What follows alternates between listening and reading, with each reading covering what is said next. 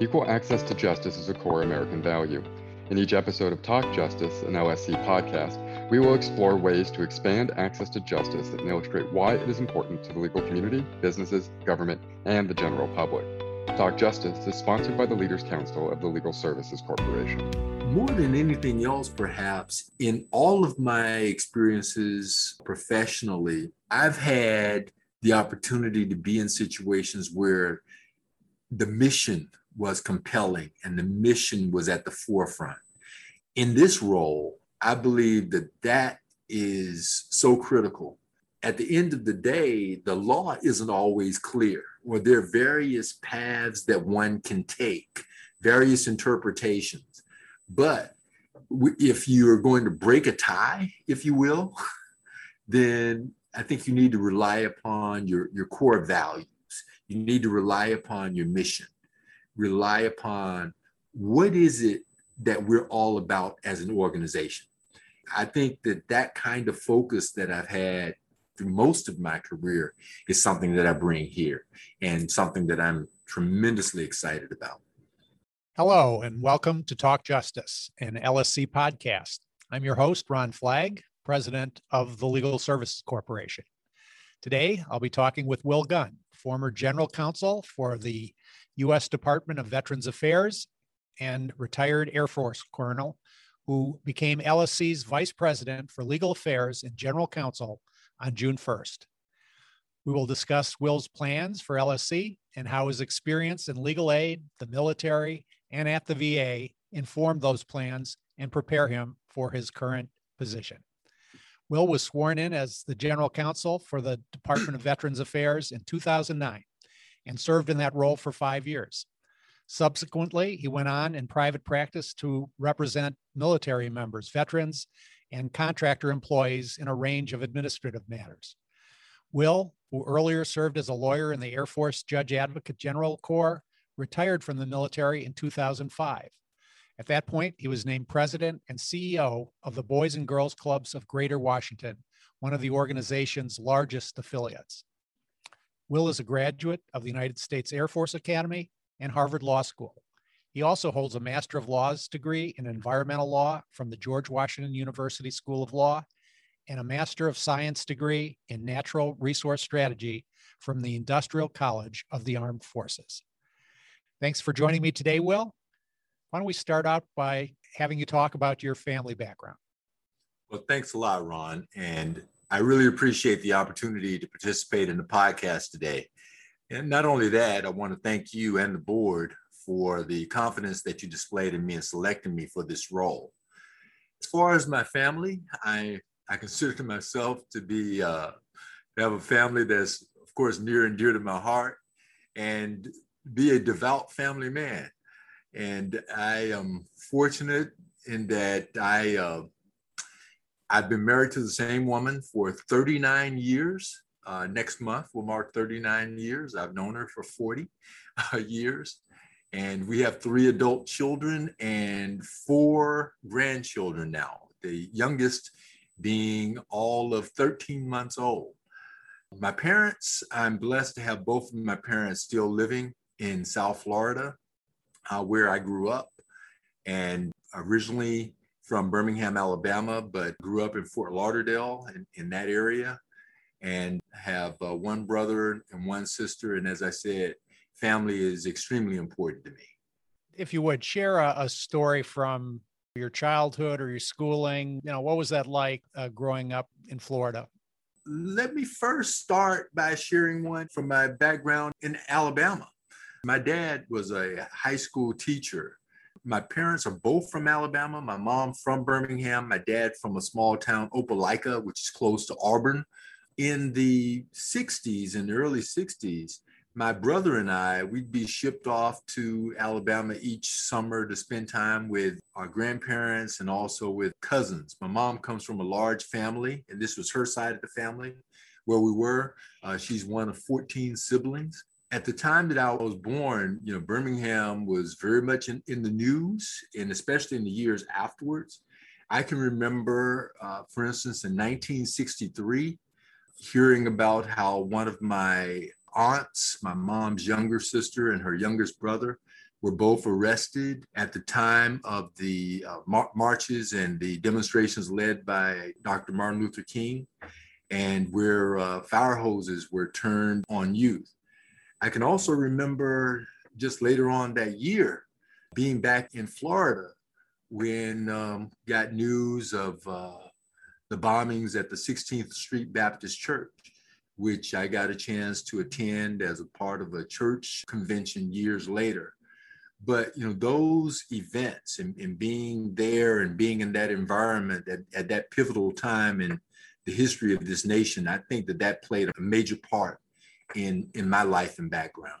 Wow, talk about living history. Why don't you start at this point with just an overview of your professional background, and then we'll dive into some of the details after you do that. But give us the I guess if I ask you for the 50,000 foot view, being an Air Force guy, you might actually be able to do that. But why don't you start with that? Well, I appreciate the opportunity, Ron. I went to the Air Force Academy when I was 17 years old. And I got there, there have been a lot of discussions in this nation about affirmative action. And now we hear calls for diversity. I got to the Air Force Academy largely because of cries for diversity in the 1970s. A representative of the Air Force Academy's Minority Affairs Office, part of their admissions office, visited my high school. Now, as I mentioned, my dad was a high school teacher. And so I was already focused, if you will, on the idea of possibly going to a service academy, but my test scores were a bit low.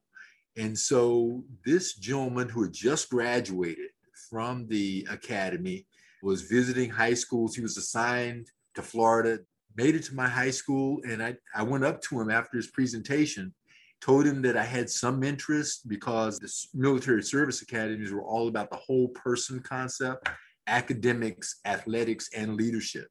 People that don't know me, I'm a pretty tall guy. I'm about 6'7". Played high school basketball, so I'll cut that question off at the pass. A lot of people want to know if I played any ball in my background, and I did. Also ran cross country.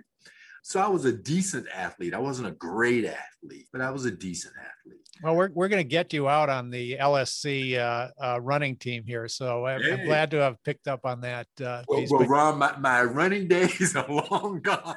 Believe me.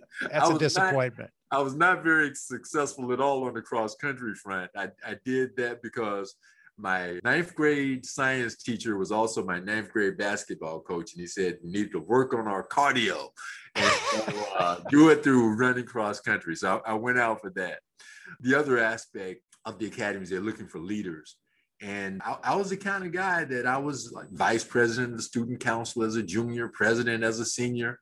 I was always active in different events at church, in school, in the community.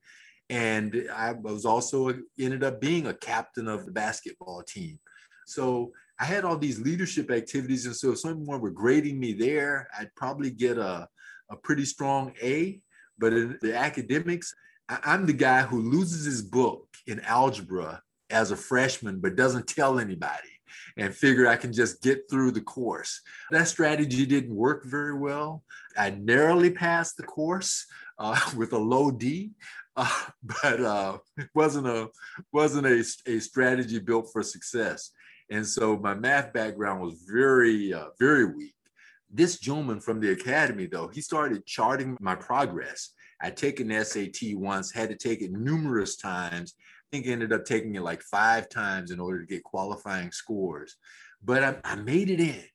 When I got there, I worked really hard. I persevered, took remedial math, but I did well at the academy. I held leadership positions there, ended up making the dean's list most of the time that I was there. I'm thankful because that experience was really great. After my academy days, my first assignment was getting a chance to work in the Academy's Minority Affairs Office. So that same office where someone had come to help me, I got a chance to help high school students. And that was just phenomenal. Paying it forward. Absolutely. And today, I've come in contact with people with whom I corresponded when they were high school seniors who are now retired from the military. I'd like to think that I played a small part in their progress. But I did that for a year. Then I went into contracting for a couple of years. I'd been a management major at the academy. I decided pretty early on that I didn't want to fly jets. And actually, my body decided that for me. Some people, in looking at me, they said, well, could you fit in the in the cockpit? And I could. I was pilot qualified. I had the eyesight, I had the height, everything working together. Only problem was I was getting motion sick in the patterns. And so that didn't work out very well. I eventually got past that, but I really believe that it was my body telling me this was not my calling. You see, I went to school with people that told stories about how their earliest memory was of looking up in the sky and seeing a jet and say, I want to fly one of those. I didn't have that kind of memory. Flying was not a passion for me. Nevertheless, Air Force Academy was calling. I go into contracting, but I knew that I wanted to go to law school. Got a chance to go to law school 3 years after I graduated. And I got into some great schools. Top on that list, the fact that we share an alma mater, Harvard Law. And I'll tell you, Ron, for me, people talk about love at first sight when they meet their future spouse. Harvard Square was love at first sight for me. And just the energy, the vibrancy of the place. And it was such a contrast to the Air Force Academy where I'd gone, which is absolutely beautiful, up in the mountains, set against the rampart range of the Rockies. But Harvard Square was electric for me. And I just felt that that's where I wanted to go to school. And again, I was blessed with that opportunity. I had a great experience in law school afterwards, got a lot of courtroom experiences as a young prosecutor, and then as a defense attorney. Then I got selected for the White House Fellows Program in the Bush administration. So I worked in the George H.W. Bush administration on his White House staff, which was phenomenal.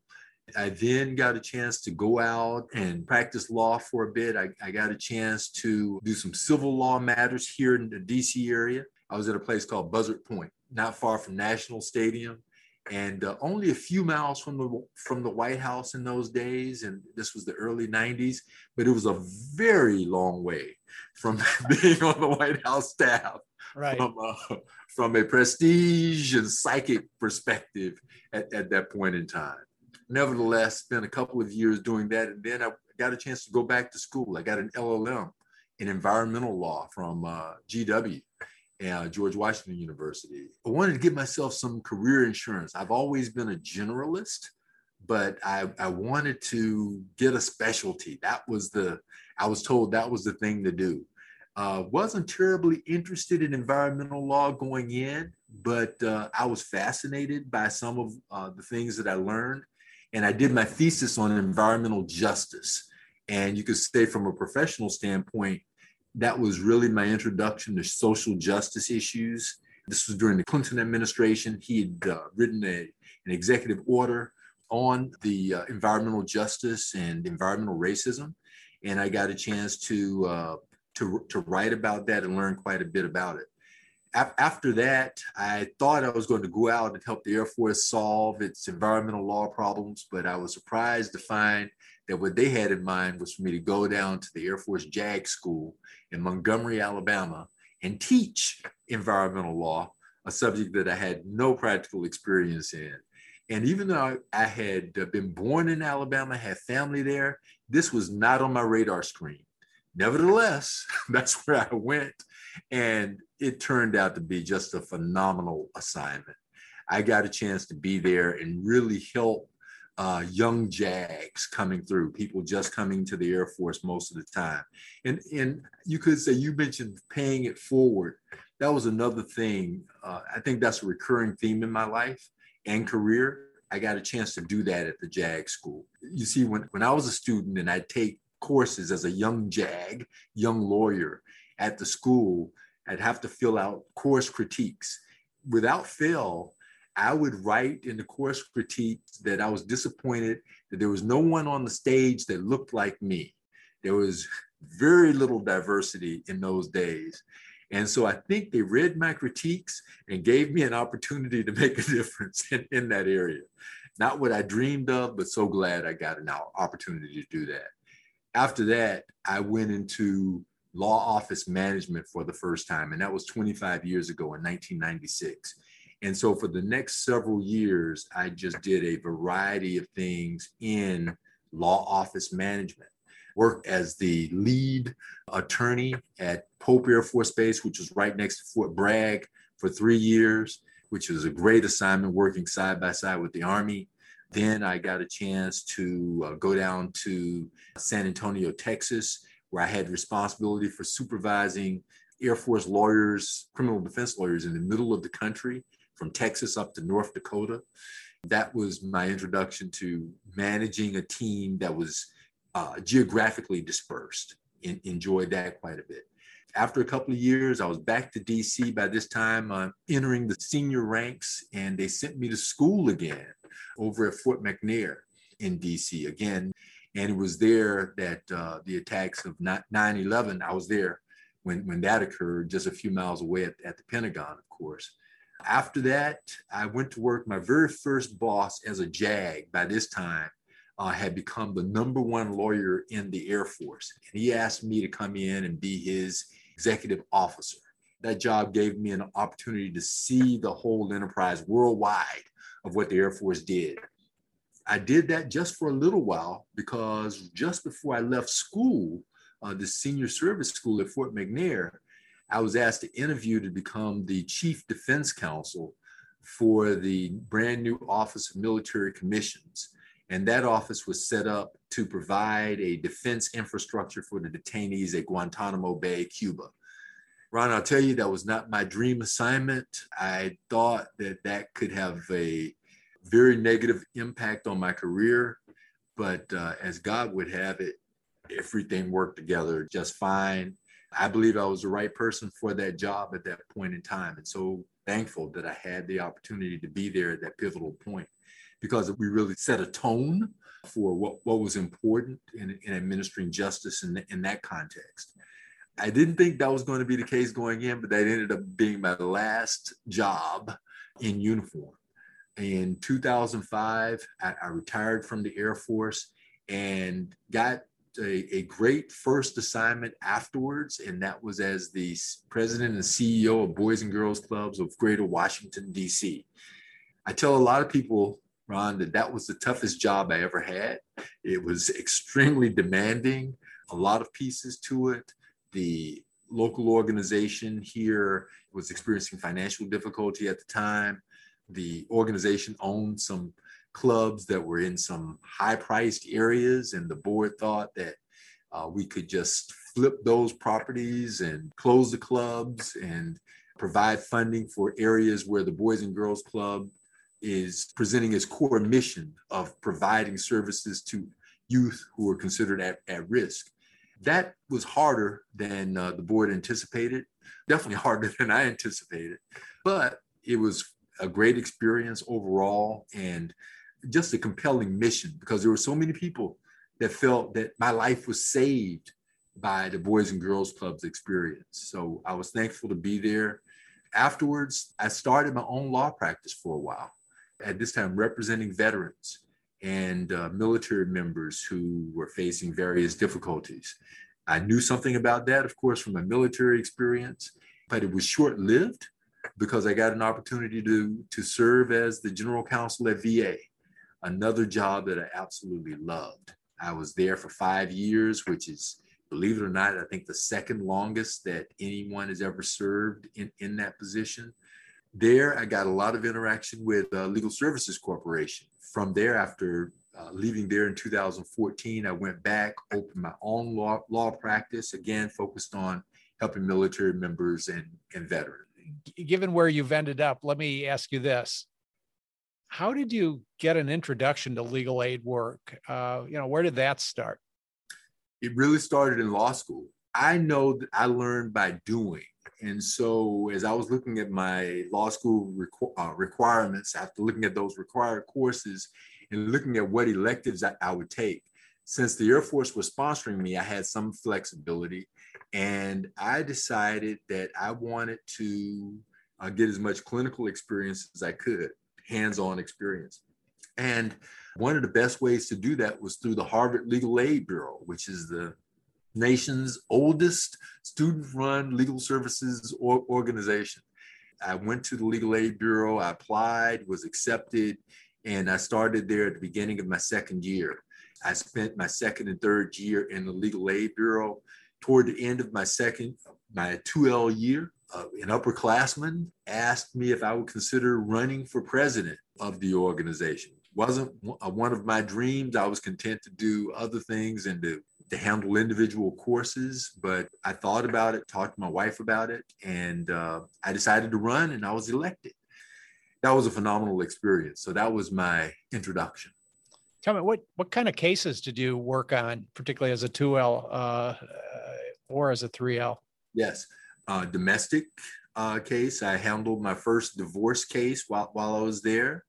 I handled a benefits case where a person was applying for Social Security disability and had been denied, and I helped her to get her benefits.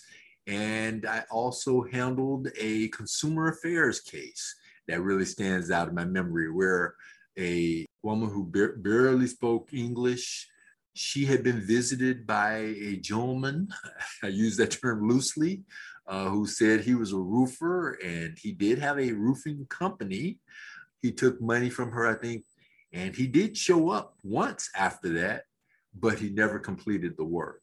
And so we were able to do some things in order to go in and freeze his bank account and some other things in order to get some of my clients' money back. But all of those were really, really fulfilling because I felt like I could see firsthand the difference there. And Ron, if I could just say one other thing about my background, like I said, my dad was a high school teacher, and my mom ended up doing social work, like children's services. Right. But before then, when I was born, they were very young couple and such, and so we lived in public housing in Birmingham. That's my real roots when I think about this work, having spent some time there, and also having family members that still qualify for the services that our grantees provide. The truth of the matter is that this work is something that I'm passionate about. Well, it obviously does, because 25 or 30 years later, you can still remember the details of those first handful of cases you worked on at Harvard Legal Aid Bureau. You talked about your military service and what drew you to that, and some of the highlights, and there were many. But let me just ask you a slightly different question about your military service. What about your service do you think dovetails with your work here at LSC? What experience will you draw on in your work here? I think the first thing that I draw upon is that since about 1996, so 25 years ago, I've had firsthand experience leading teams of lawyers and legal professionals. The first team that I led was a team of about six lawyers. We had overall staff of about 20 people. And so I was the senior lawyer for the base, but first and foremost, I was managing that team, leading that team internally. More than anything else, perhaps, is in all of my experiences professionally, I've had the opportunity to be in situations where the mission was compelling and the mission was at the forefront. In this role, I believe that is so critical, because at the end of the day, the law isn't always clear, or there are various paths that one can take, various interpretations. But if you're going to break a tie, if you will, then I think you need to rely upon your core values. You need to rely upon your mission, rely upon what is it that we're all about as an organization. And so I think that that kind of focus that I've had through much of my career, through most of my career, is something that I bring here and something that I'm tremendously excited about. Will, you also talked about your time at the Department of Veterans Affairs. You spent 5 years there as general counsel. And I know some of your work there focused on access to justice issues. Could you talk about that aspect of your work at the VA? Oh, absolutely. Ron, when I got to VA in 2009, I started traveling the country because we had people at just about every state. And when I was invited to give speeches and such, I talked to people in bar associations. I've been active in bar associations since, 1989. Was when I first got involved with the National Bar Association. But all of that time, I would come in contact with lawyers and they'd say to me, hey, I want to make a difference. How can we help veterans? In some instances at the beginning, I told them, well, I'll get back to you. And then it wasn't long after that I came in contact with something called the VA Challenge Survey. And the VA Challenge Survey looks at veterans who are at risk of being homeless and veterans who are homeless. And it looks at what they need most. And what I discovered from this survey is that they look at the top 10 needs that veterans in that category have. And either 5 or 6 of them are distinct legal needs. Maybe they got a bad discharge from the military and they need help with respect to upgrading that discharge. Or perhaps they had a brush with the law and they fell behind on their child support payments or lost a job, fell behind on child support payments. But the child support payments were never adjusted because after they lost the job. Now they are having an arrearage with respect to that. And that arrearage has led to, in many jurisdictions, the loss of a driver's license. So you have these spirals that are occurring. Veterans' disability law can be fairly complex, but some of these other things aren't terribly complex. So after I learned that, I said, let's look at what we can do. And I saw there were various veteran service organizations that had offices in VA facilities. So I said, well, why don't we see if we can do that for legal services organizations and for these law firms that want to set up an ad hoc or part-time clinic for low-income veterans. We found there was no barrier in the law. After that, we introduced a new directive. We did some advocacy. We worked with different organizations internally and externally, and the dam started to open.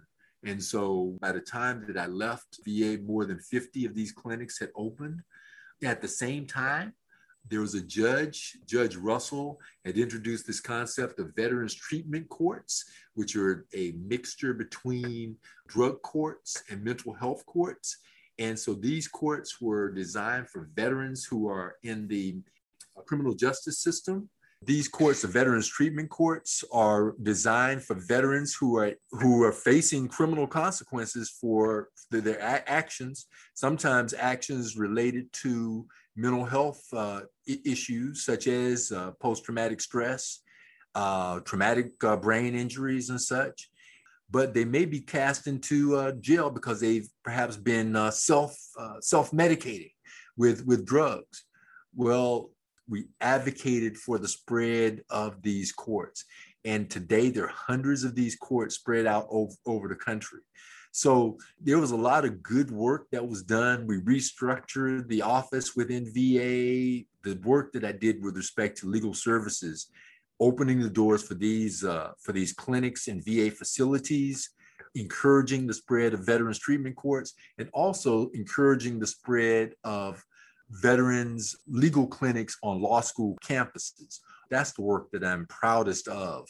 And it directly relates to the work that I get a chance to do here and to advocate for as a member of the LSC team. Well, it sounds like your service at VA was very impactful. It actually made a difference to the people who VA and you are meant and we're trying to serve, which is great. And which leads me to My final question, since you've just started here as my colleague and as LSC's Vice President for Legal Affairs and General Counsel, what do you hope to accomplish here at LSC? Well, Ron, first and foremost, of course, I'm filling your shoes as the General Counsel. But I've already discovered, though, is that you left a very strong team. There are no burning bridges here. Nothing is on the verge of collapse. A very talented team of professionals, and so I'm thankful for that. So one thing that I want to accomplish, of course, is not mess it up. So that's first and foremost. But what really attracted me to this position was the opportunity to try to make a difference with respect to access to justice nationwide. I want to expand the pool, do what I can to get the message out. You know, when I look at the reports that I've read and I see that essentially the amount being appropriated today for legal services is very similar to amounts that were being appropriated more than 20 years ago, I am tremendously disturbed by that. And I want to do my part to help us to expand that pool, because this is so very important. It's important to our nation. It's important to who we say we are as a nation.